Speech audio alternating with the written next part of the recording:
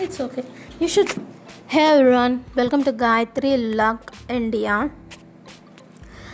We always have these controversies like if you're the smartest guy in the room, then you're in the wrong room. And at the same time, now I just watched the Oprah Winfrey video. She says that when she went into the school first day, her grandmother already taught her many Bible readings. She's smarter than the teacher, and teacher was surprised like who is this girl. So Oprah, in all her life, she has been the smartest girl in the class, so she was never inferior. So that gave her all the life, that support was there. It's not that one thing is right, it doesn't mean the other is wrong. If you're the smartest room in the kid, you can succeed. If you're the smartest kid in the room, then you're in the wrong. No, then you're in the wrong room. That's also right. It differs. Every quotation differs from person to person and situation to situation. Desire is the root cause of all miseries. Burning desire is must to succeed. Both are right. And it's different for everyone, and it's different in every situation. Like that, we have many things. So it's not same. So as per situation, quotes differ. People say do not regret at all. Yes, of course, I agree. But at the same time, if something happens wrong, you should go back and analyze it.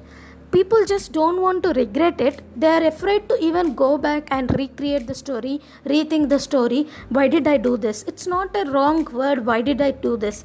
If you ask why did I do this in a form of regretting, it's wrong. If you ask why did I do it to analyze it, it's good. So it's different. One quotation is not applicable to all situations. Like there is no ideal principle, there is no perfect formula, there is no perfect particular route. Same way, the concept of God is also same. God is one, just different people called by different names to suit each occasion. There is only one race, human. If we can realize this, see, you can't expect the other person also have the same skin tones. You have your own and I have my own. So with the habits, you have your own food habits, I have my own food habits.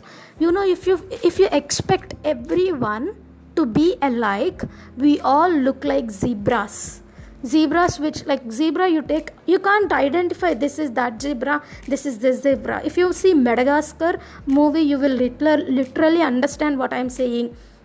Like all the zebras are alike, they all talk alike, they all look alike. Even the best friend lion that couldn't identify its best friend, and the best friend will be like feeling down, like, see, I'm no special, everyone is like that. So why do you want be like zebras or asses? We just are human beings.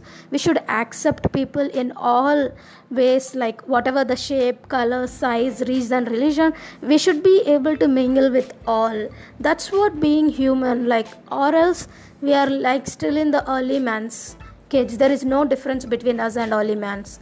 I hope you understand, guys. Bye. Thanks for listening. You can catch me on Gayatri Luck India, YouTube, Twitter, Instagram, Facebook, Snapchat.